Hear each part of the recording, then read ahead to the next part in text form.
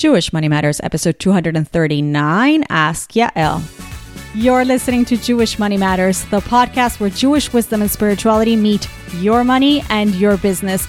Money is a means to serve God in this world with joy, to build a life that leaves an imprint way beyond our time in this world.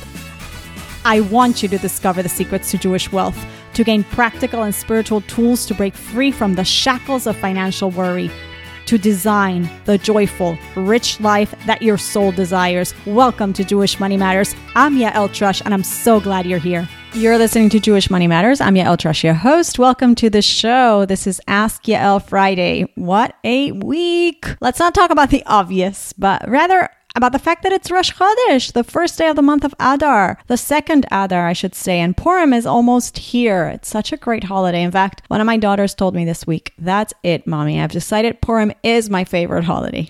Sweet, right? I mean, how can it not be? And I will say this much about what's going on in Ukraine and the world at large, which I shared in my Developing Trust class this past Tuesday, which, by the way, you could all join. It is free. Just DM me if you want access to the Zoom room, or you can email me also. So what I was saying to my students is that we have to notice the time period when this war is occurring, because nothing is coincidence. This month, Adar, is a very auspicious month for the Jewish people. The most auspicious, actually. In fact, if somebody has to have a court case or something like that, it is said that we should plan it around the month of Adar because it is such an auspicious month for many reasons. It's the birth of our great leader Moses, and it's also the month of Purim, and there's a lot of insights into this, but suffice it to say that, well, this year we don't just have one Adar, we have two Adar, so we have the power of the double blessing, and this conflict, as we know, exploded in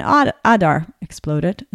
Gosh, I could have chosen a better word. But anyway, all that to say that we should stay positive and optimistic and trust that God is really with us, and we are going to, inevitably we're going to see miracles because, this is happening right exactly at this time, and nothing is by chance, as we learned from the story of Purim. That is the lesson, and the light will prevail, and this will somehow result in revelation and salvation for the Jewish people and, for the world at large. I seriously have no doubt, and please God, no one else should get hurt emotionally or physically, Jew or non-Jew, from this conflict. No one. It should end, and may it really lead to the time where, as the prophet Isaiah says, they shall beat their swords into plowshares, and nation shall not lift up sword against nation. Please God, we shall see that very, very soon. And on that upbeat note, I'll tell you, today is also my 17th wedding anniversary. Well, it sort of is, because I I got married in a leap year, so my real anniversary was exactly a month ago on Rosh Chodesh Adar Aleph, the first Adar. But hey, this also counts as my anniversary. It would be on a regular year, so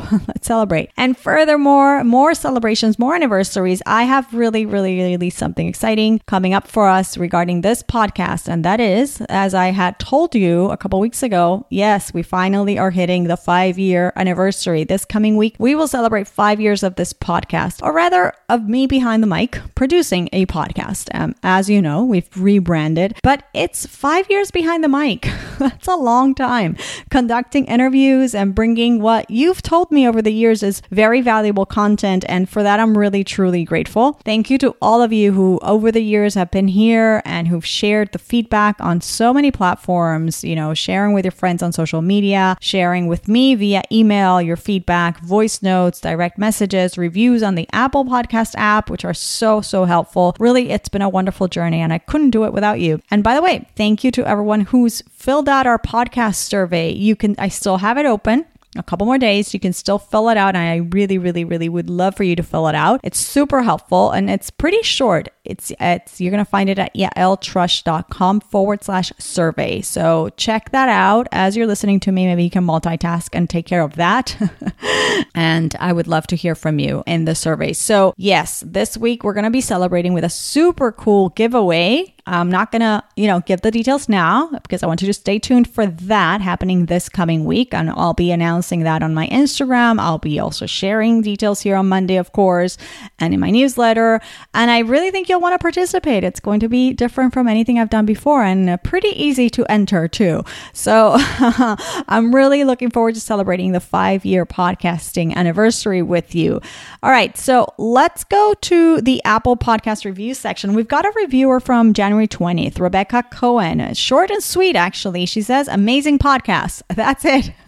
So thank you, Rebecca. Glad you're enjoying. Be in touch with me and I'll send you a link for us to connect on a 20-minute call. I always look forward to those. And to the rest of you, keep sending those reviews on the Apple Podcast platform and I will continue to offer those 20-minute sessions with me. And hint, hint, you might also be entered into the epic 5-year celebration giveaway. Just saying, podcast reviews might be involved. All right. Oh, and before we hit the mailbag, I was about to get to our questions, but I want to refer to Monday's episode with Joe Saul-Sehy and Emily Guy Birkin, the authors of Stacked, Your Super Serious Guide to Modern Money Management. That was such a great episode, great fun, and lots of good advice. Definitely something everyone should listen to. I think you'll really, really enjoy it. And you can also check out their book tour and see if you want to catch them in your city at stackingbenjamins.com/stacked. All right, let's hit the mailbag. We have 2 questions today, so this will probably go pretty fast. Our first question is from Hillary.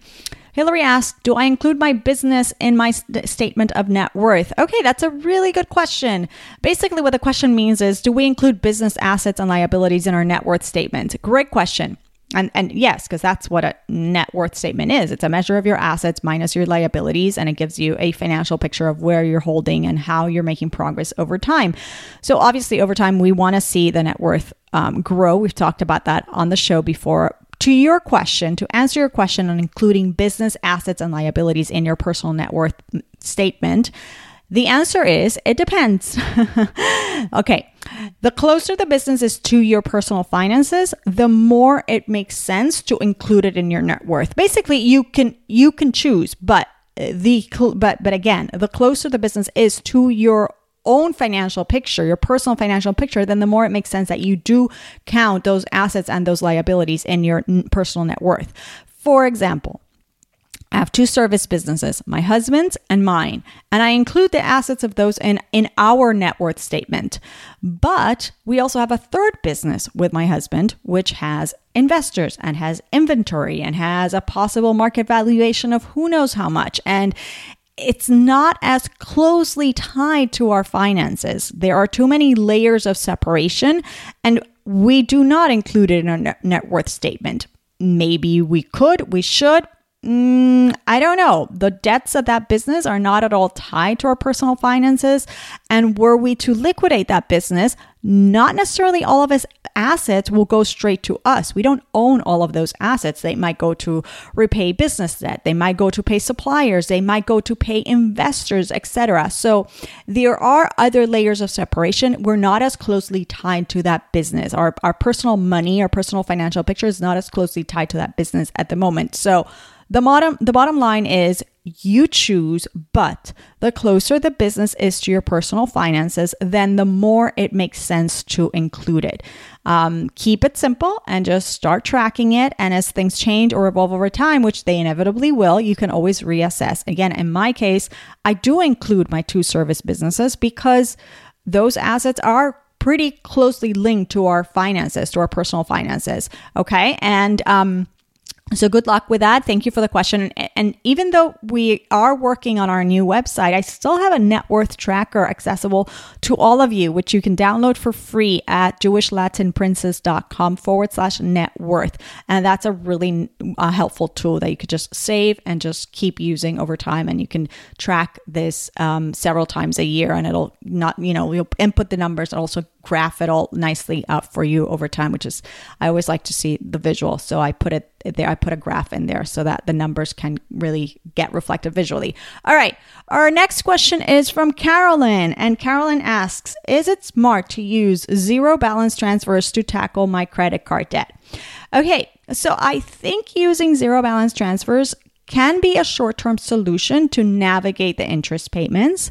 it will cost you, but it might be worth it, especially if you're committed to getting rid of the debt during the time period where you're going to have the zero interest provision. And that's the thing. Sometimes this quote unquote trick becomes sort of a crutch, and we keep going from one zero balance card to another and floating the debt, so to speak, that way without really tackling the problem and the root of the problem.